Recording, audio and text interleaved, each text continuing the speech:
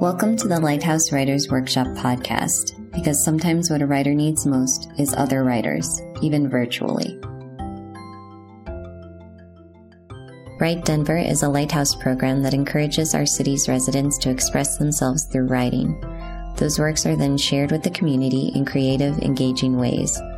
On February 6th, Write Denver participants, including vendors from the Denver Voice, shared work they created during a community writing walk last fall.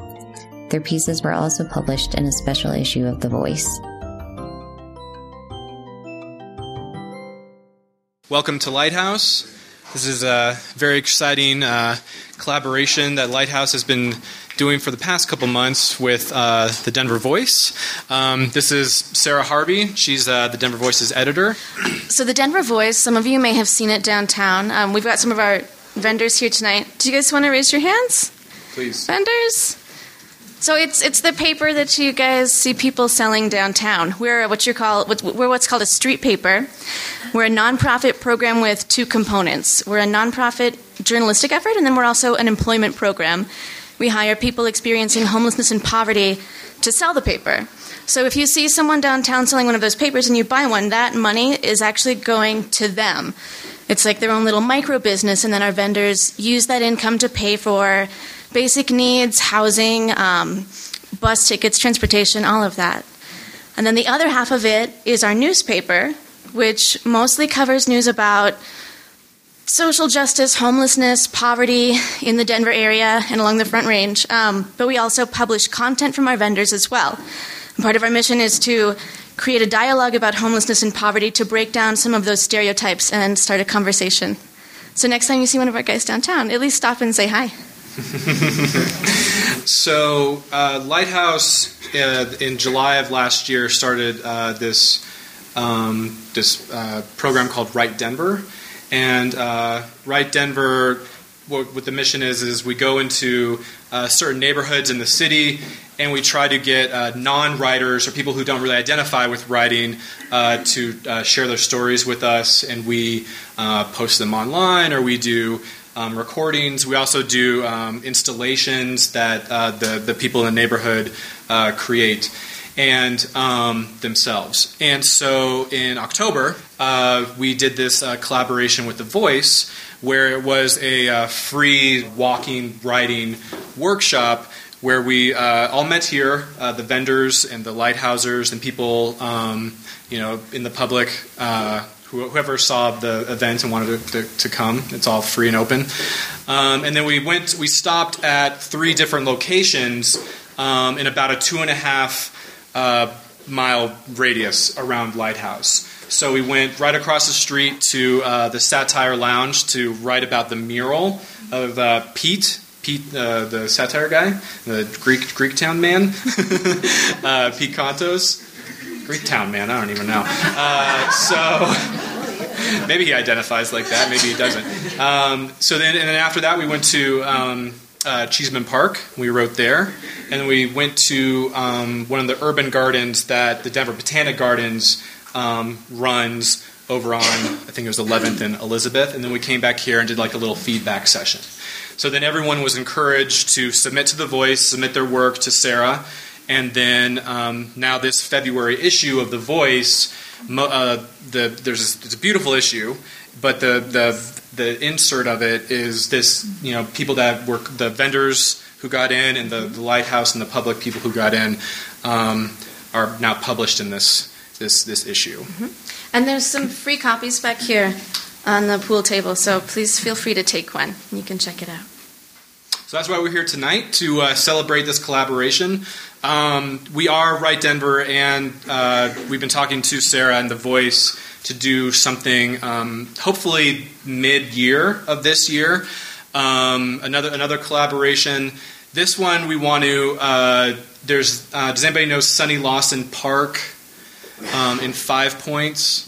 The Sonny Lawson Park has this great Denver roots.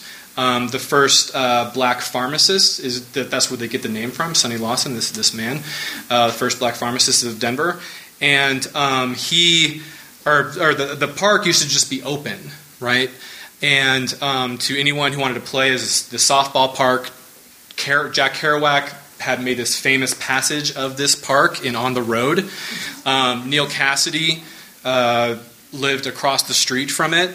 And people would used to play ball at this park for decades. And then it became, but after a while, the park came into disrepair.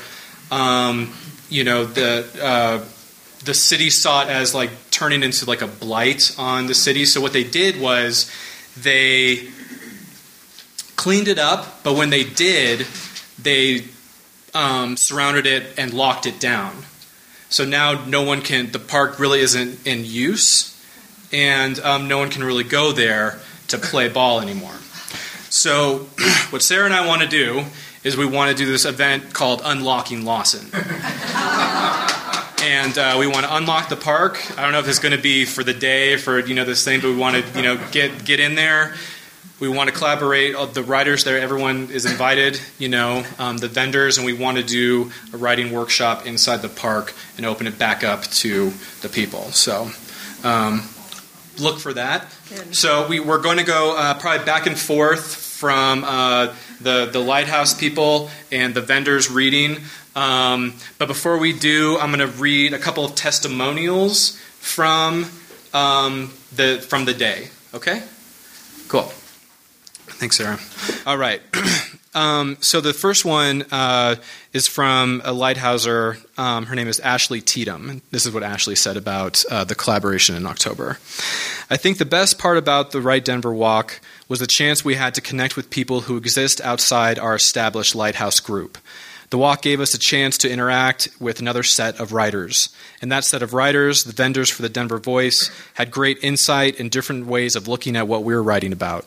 I think the participants all learned from each other, and we are better writers with a wider perspective for it. And then this one by Steve Deming.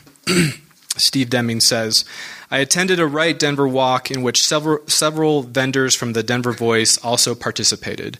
We walked to a secluded garden, found seats on wooden benches, and wrote in the warm sunshine. The resident cat, which had been described earlier by our lighthouse guide, crawled out of the dense thicket of plants right on cue. You guys remember that? That was wild. I looked up from my free writing and watched a voice vendor sitting in the shade across from me. He wrote intensely, and I envied his passion. I wondered what he was thinking, so I switched to writing from his point of view as I imagined it. I sketched a flash fiction of life on the street, evoking poverty and conflict with authority. Although we didn't talk, the vendor and I communed as writers, each in his own world, blending imagination with experience and creating new worlds and language. A few days later, I saw the same vendor selling the voice on the street. Our eyes met in recognition, and we smiled. I bought the paper and said I liked the poetry section. He opened the paper to that page for me. I read the poems, and as I stood there talking with the vendor, I recalled that Sarah, the editor of The Voice, had also participated in the Write Denver walk, and that she had invited submissions to the paper. I decided to write a piece for The Voice. I'm now working on that piece. The next time I see the vendor, he may sell me a paper with my work in it. That would be a gratifying exchange for both of us. All right, so the first, you get a little bit more of me, I'm sorry to say, because of the first writer, she's traveling right now.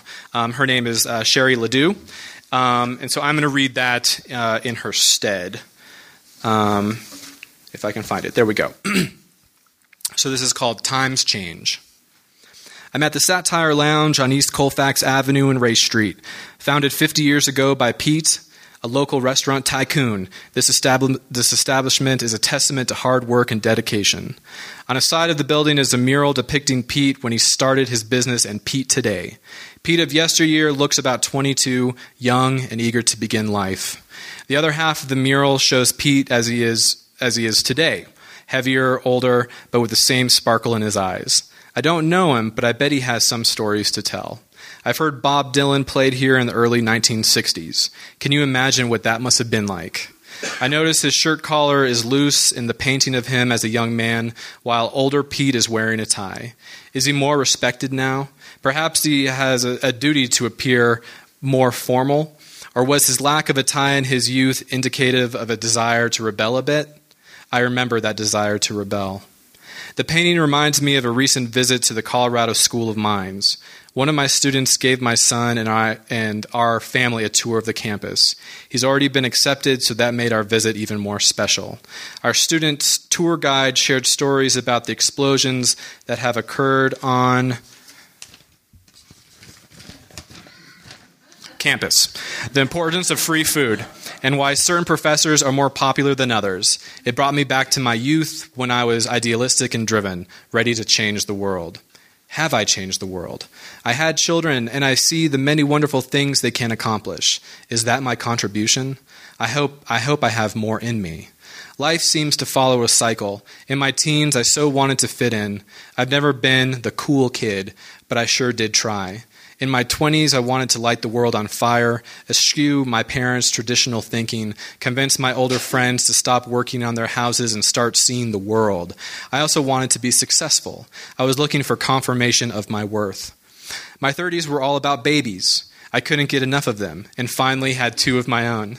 It was life-changing for me. Those little creatures moved me away from selfishness. I would sacrifice anything for them.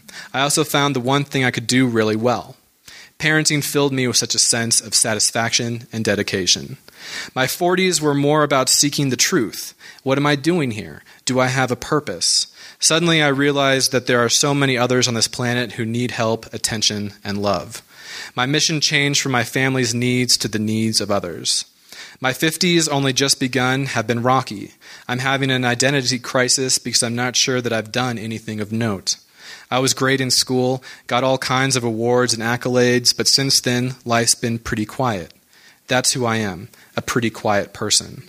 Now that 50 is not only looming, but here, I am painfully aware that there is more time behind me than in front. And when you reach that point, all of those things that you thought you'd do one day suddenly rush in. For me, one of those things is writing. I feel I must write, whether it's a children's book, a screenplay, articles, whatever. I don't know that anybody wants to read what I write, but still, I must do it. My hope one day is that someone will read what I wrote and say, I get it too. Thanks. Thanks, Cherie. So up next, we have Randy Keller, and I think, Sarah, you're going to read for Randy. Randy Keller grew up in Colorado. He has been a vendor since 2010. Of the Write Denver workshop, Randy had this to say: "It was invigorating. It was much more than what I expected." Here's Sarah to read for Randy. And this is Randy right over here. This is called Rumbling and Roaring. Rumbling, roaring, quiet and contemplative, worries about internal lag versus calm. The lack of concern about inferiorities. A need to live versus a need to prepare for the hereafter.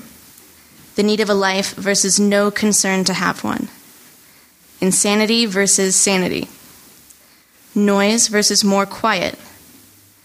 More potential certainty versus uncertainty. Unresolved, yet the same threat and mystery remain that may disappear the other resolve. Too much protection versus the meaningful unprotected. Fear to terror, to numb, to terror, to torment, to revenge, to abandonment, to nothing, or a potential renewal.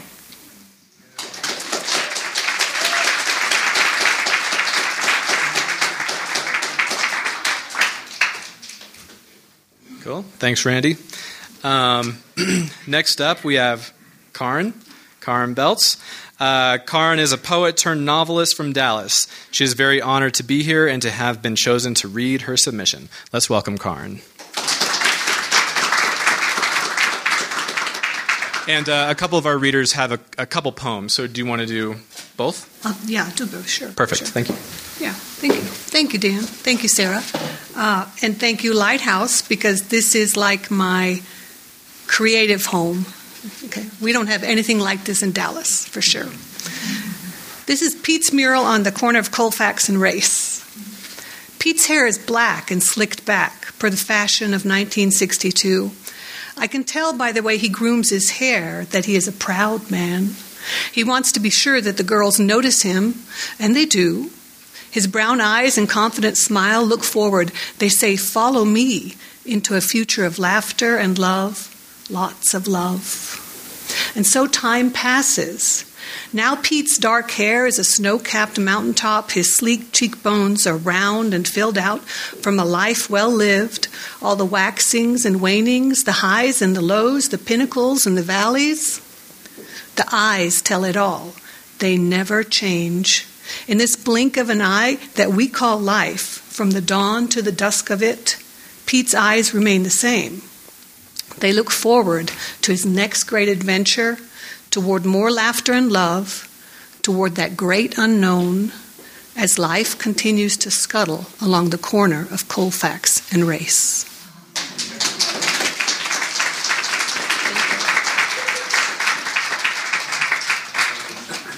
And the second one is the poem about Cheeseman Park, which, as Dan said, is on top of a cemetery.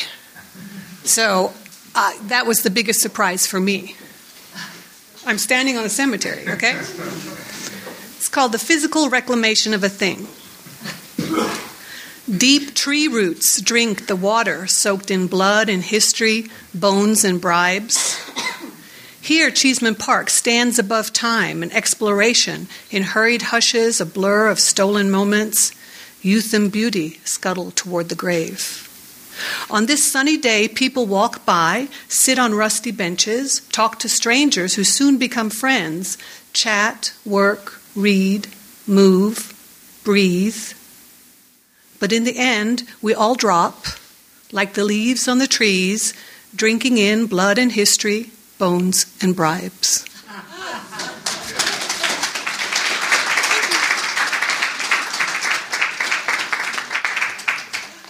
Thank you, Karin. All right. Up next, we have Brian Dibley. After 7 years as a Denver Voice vendor, Brian recently reconciled with his brother and moved back to New York to live with his family. He credits The Voice with empowering him to make changes in his life. So Brian he's in New York now. Is that right? Yeah. So I get to read two of Brian's poems, but I'm going to just read one and then save the next one for later. So here's Brian's first poem. It's called The Garden. Collective masses merging on a common goal to feed all people. A free-thinking group using Mother Nature and all her tools, set before by generations of our ancestry. On a corner plot of land, giving the community a fresh sense of caring for the land and for our friends, neighbors, and the world all around us.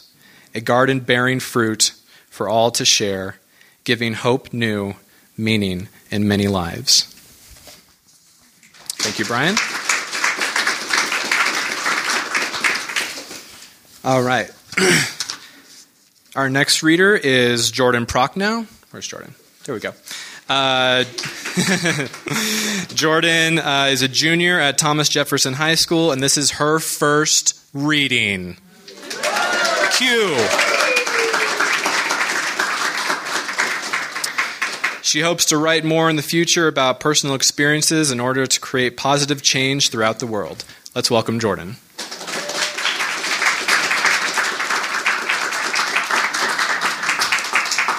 So I have two parts. The first one is about Cheeseman Park, and the second is about the community garden. I look at all of the laughing people, and I'm reminded of how I got here. The last time I was here, I was a child, my long legs propelling me faster and faster along the dirt path. I'm haunted by the voices of my former friends, their laughs echoing in the breeze.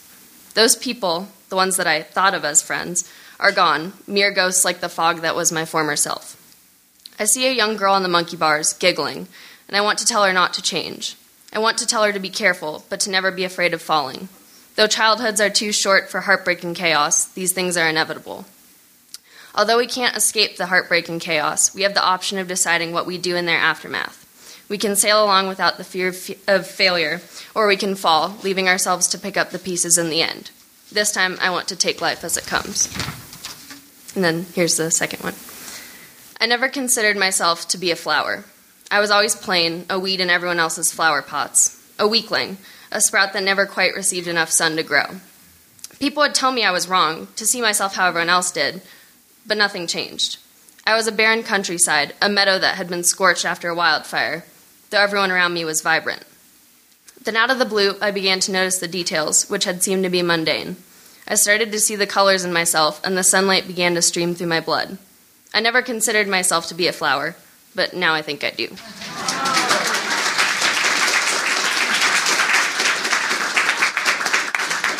Thank you, Jordan. This last year, Lighthouse was a part of the internship program that Goodwill is putting on called Bringing Back the Arts. And Jordan was was the first intern that we've gotten through that program, and she was amazing. She did amazing work here. She did 100 hours of work at Lighthouse while juggling her extremely busy life. So we're very thankful that Jordan could go on this walk with us. So let's see. Next up, here we go. Gary Davis. Gary has been a vendor off and on since 2008 and is now a participant in Denver's Recovery Court program. Quote, "For so long I've been dependent on society. Now I feel like I have something to give back." Let's welcome Gary Davis.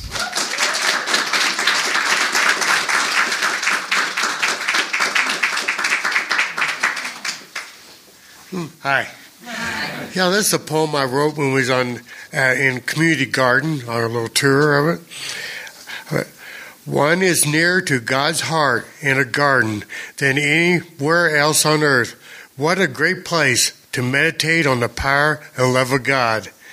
We are His creation, like all these beautiful plants and flowers. Oh, take me back to the original Garden of Eden, unblemished by sin and decay. For He walks with me and He talks to me. When I hear the melody of the birds flying over the garden, I can sense His presence when I behold the beauty all around me. The leaves on the trees changing to different shades of color, the fruit of the vine, pretty flowers and grasses and trees and lilies. Right.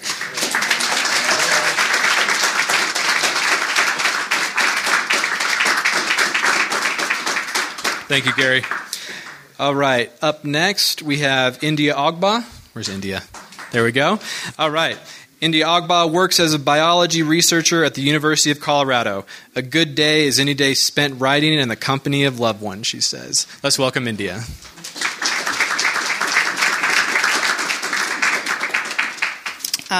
So I wrote this in response to Cheeseman Park 2. I think we all sort of had the same reaction to finding out we were standing on bodies. And so I titled it, Do Some Digging. When I made the move to Denver a few years ago, I expected to be drawn in by the mountains, the promise of adventure, and the sheer majesty of them. Instead, I was immediately struck by the parks, their beauty, their availability, and their distinct personalities. There is something at once refreshing and calming about a park, something in the smell and the feel of the grass. There's also a certain freedom that parks invite. You could be standing on your head, lost in thought for hours, or simply taking a walk, and all those things would be acceptable. On this sunny October day, Cheeseman Park is the picture of ideal. People biking, walking, families and friends hanging out.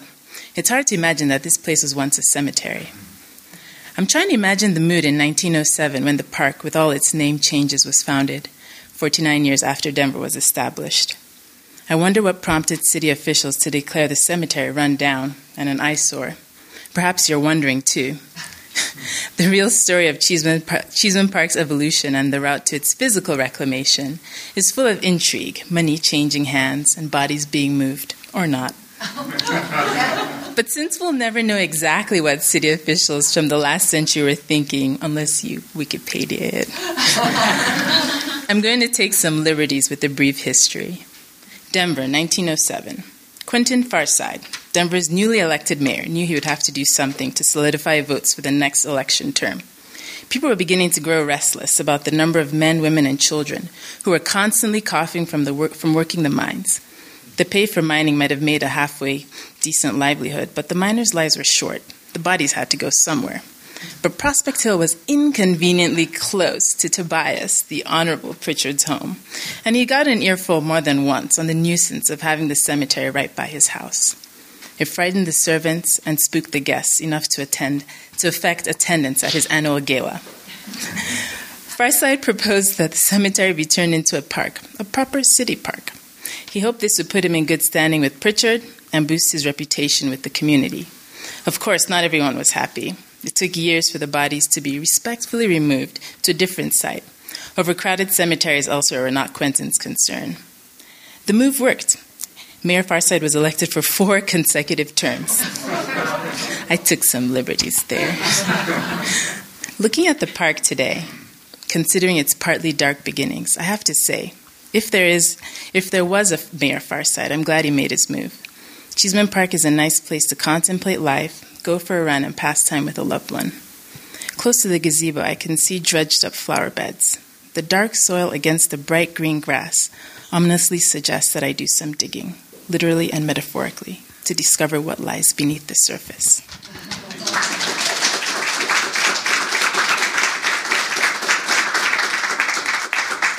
Thank you, India. All right, so up next we have Lynn Farquhar. Lynn is a Denver native, a used bookseller and avid reader who's been contributing book reviews to the Denver Voice the past few years and is about to start her very first Lighthouse workshop this month. Awesome. Let's welcome Lynn.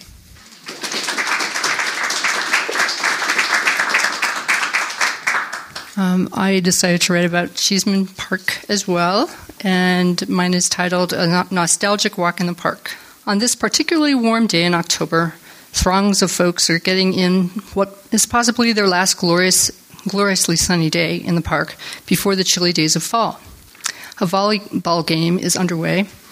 A young family is doing their best to cajole their little girl, dressed in rust and ochre, into an adorable pose for a photo against a pillar, with the last remaining rose garden of the year in the background. She'll have none of it, though, preferring to play hide-and-seek behind Daddy's leg. It's hard to imagine this place as the cemetery it once was, back in the late 19th century, or after years of neglect, how it looked when they established a public park here after disinterring thousands of souls.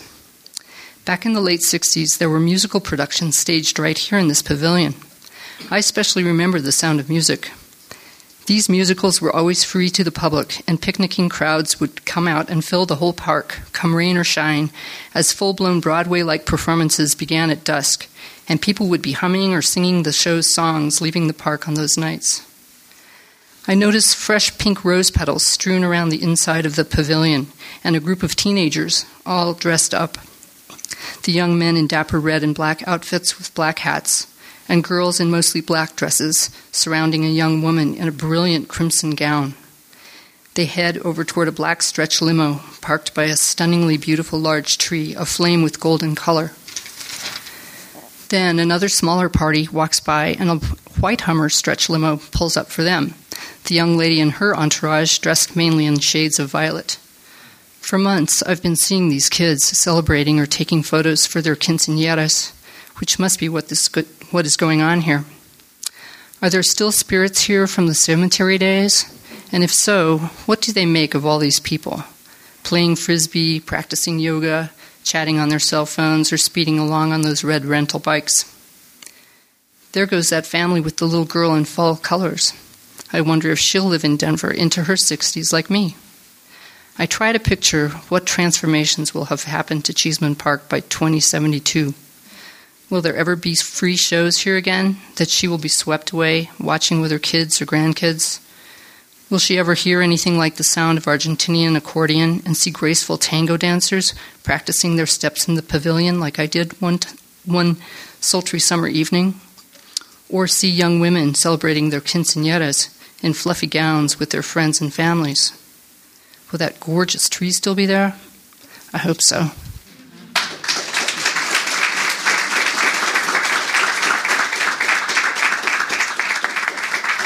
Thanks, Lynn. All right, so I'm going to read another poem by Brian Dibley. This one is called Hands. My hands being my guide, once very useful, hands careful, calm, and steady. Now riddled with pain, barely able to write. My mind tells me one thing, my hands say another. Thank you. Thank you, Brian. All right, and our final reader of the evening is Sumi Lee. Where is Sumi? There we go. Sumi has been a Lighthouse member since 2011 when she moved back to Colorado after spending 10 years in the East Coast. She has written poetry most of her life, but blames Lighthouse for inspiring her to experiment with writing personal essays. Let's welcome Sumi.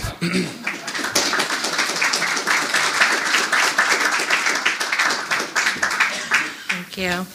I wrote about the community garden, and I think during the walk we learned that the garden has gone through 5 iterations in its existence. And then I thought about how I lived in 5 different cities in the past 10 years, and that's what brought up for me to write this essay. So it's called Coming Home. I've walked through the Congress Park neighborhood many times and thought I knew it well. The quietly unique houses, the tall antenna sprouting from a park, and how hard it can be to spot that blind corner on York as you try to cross the street near the Botanic Gardens. But it wasn't until a neighborhood walk in late October that I discovered that there is a secret garden on 11th and Elizabeth, hidden behind a blind curve behind the water treatment building. This garden has gone through 5 iterations in its existence. It's unclear how much the soil in the garden now resembles the soil from its first iteration in 1960 at 11th and York. But I'm skeptical as I look around. Kale was probably not a trendy vegetable back then. I picture some of the best crops and plants from that first garden being uprooted just when the pH balance of the soil was finally made right, no weeds in sight, and the bug problem finally cured. That's when the gardeners get the notice. Time to move. I can almost hear the sweet curse words right now. Now, some plots are lusciously green and full even in late October, though some are showing signs of early winter disarray. Plots scattered in brown stalks, yellowing leaves, its soil tough and dry. Maybe these dying plots already know that the next move is coming, and they know not to even try. I, too, have had the soil beneath my feet change more than a few times, sometimes by choice and one time when I wasn't ready. Living in 5 different cities in the span of 1 decade, I need to save the boxes I had just unpacked and didn't fret over posters that taped slightly askew. They were going to come down soon, probably. So it should have felt like a part of a mastered routine when I once again unfolded the boxes laminated in 5 layers of tape to ship my belongings from New York City to Denver in 2010. I knew the practical necessity of the move. I had graduated from law school with no job at the height of the economic downturn, and I was paying rent that was a steal for New York City, but a downright robbery for anywhere else. But even though the move made practical sense, my heart still sank leaving New York City. And more detriment than leaving was this. I wasn't moving to just some other city. I was moving back home. I had earned my ticket to move out to the East Coast at a young age, and I was supposed to not only get out there, but stay out there. I wasn't supposed to come back home, at least not yet. So even though moving back home was my choice, my 2 checked bags and a heaping carry-on at DIA felt like a sign of defeat. Even when I finally found a job, transitioned out of my parents' house, and moved into an apartment on Capitol Hill, I still couldn't throw away the boxes. I didn't even bother hanging up any art. I'm a city girl, and I lived in New York City. What is this, and what am I doing here? I'll be out before I know it. For the first few years, I searched through the neighborhoods for the rush of something new. I stood under the roaring speakers at Beta, went to every nuanced local food festival that all seemed to end with me eating the ubiquitous Mexican corn, and biked between the downtown museums. But they all paled in comparison to the New York nights that I loved. I defined Denver by not what it was, but what it was not. If I were you, I would leave this small place, even my mother would say. You belong out there, not here. Then, about a year ago, I found myself on a date with a man who had also lived in New York City and moved to Denver about 6 months prior. We were enjoying what I thought was a nice meal, but he complained about how the pulled pork he was eating was not as good as that one Cuban place in the East Village. I'd been to the said East Village restaurant, and I knew how good that was. I lived in a one-bedroom apartment in Greenwich Village, he said. Do you know what a big deal that was, to have achieved that status? I smiled because I knew, and because I saw how I must have sounded for the first few years that I was here. I knew that the food he was eating wasn't the best, but that's not why I was there. I was there to get to know him. But I could see that he could not get past the pork to get to know me. Give it a year and see how you feel, I said. You will either see Denver for the amazing place that it is, or you will leave. I know it feels like an exile in suburbia right now, but you will never actually see Denver if you keep comparing it to New York. I was as surprised as anyone to hear myself defending Denver on a first date. So what had happened in the past 5 years? Somewhere between the initial shock of moving back home and realizing how exhausted I had been in New York, I let Colorado surprise me. I let myself stare at a sunset for as long as it takes to see where one color might begin and another end. I let myself get overwhelmed by those first few minutes of being on top of a 14er. I let myself be sublimely happy while eating a breakfast burrito. I let myself slow down and actually look people in the eye and look myself in the eye. I let myself laugh in a cab ride home after a night out, and I let myself admit that I had a lot of fun. So much fun, in fact, that I now consider the possibility that maybe I can unpack the boxes for good. Because this is my truth. There is no shame in coming home. There's no defeat in experiencing the world out there and choosing to go back to the place you once were with a new set of eyes. Home is a place you earn. If you can endure the growing pains, it will provide you with new insight. Sometimes home is a choice that you didn't know you would make, but Denver is the place I've earned to be. Thank you.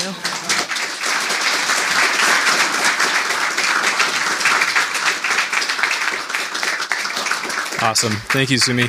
Let's give another big round of applause for all our readers.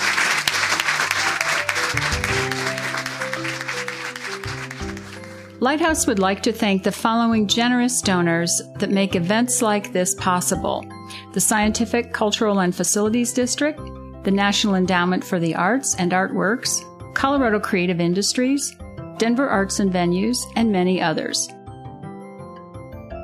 For more information about Lighthouse Writers Workshop, please go to lighthousewriters.org.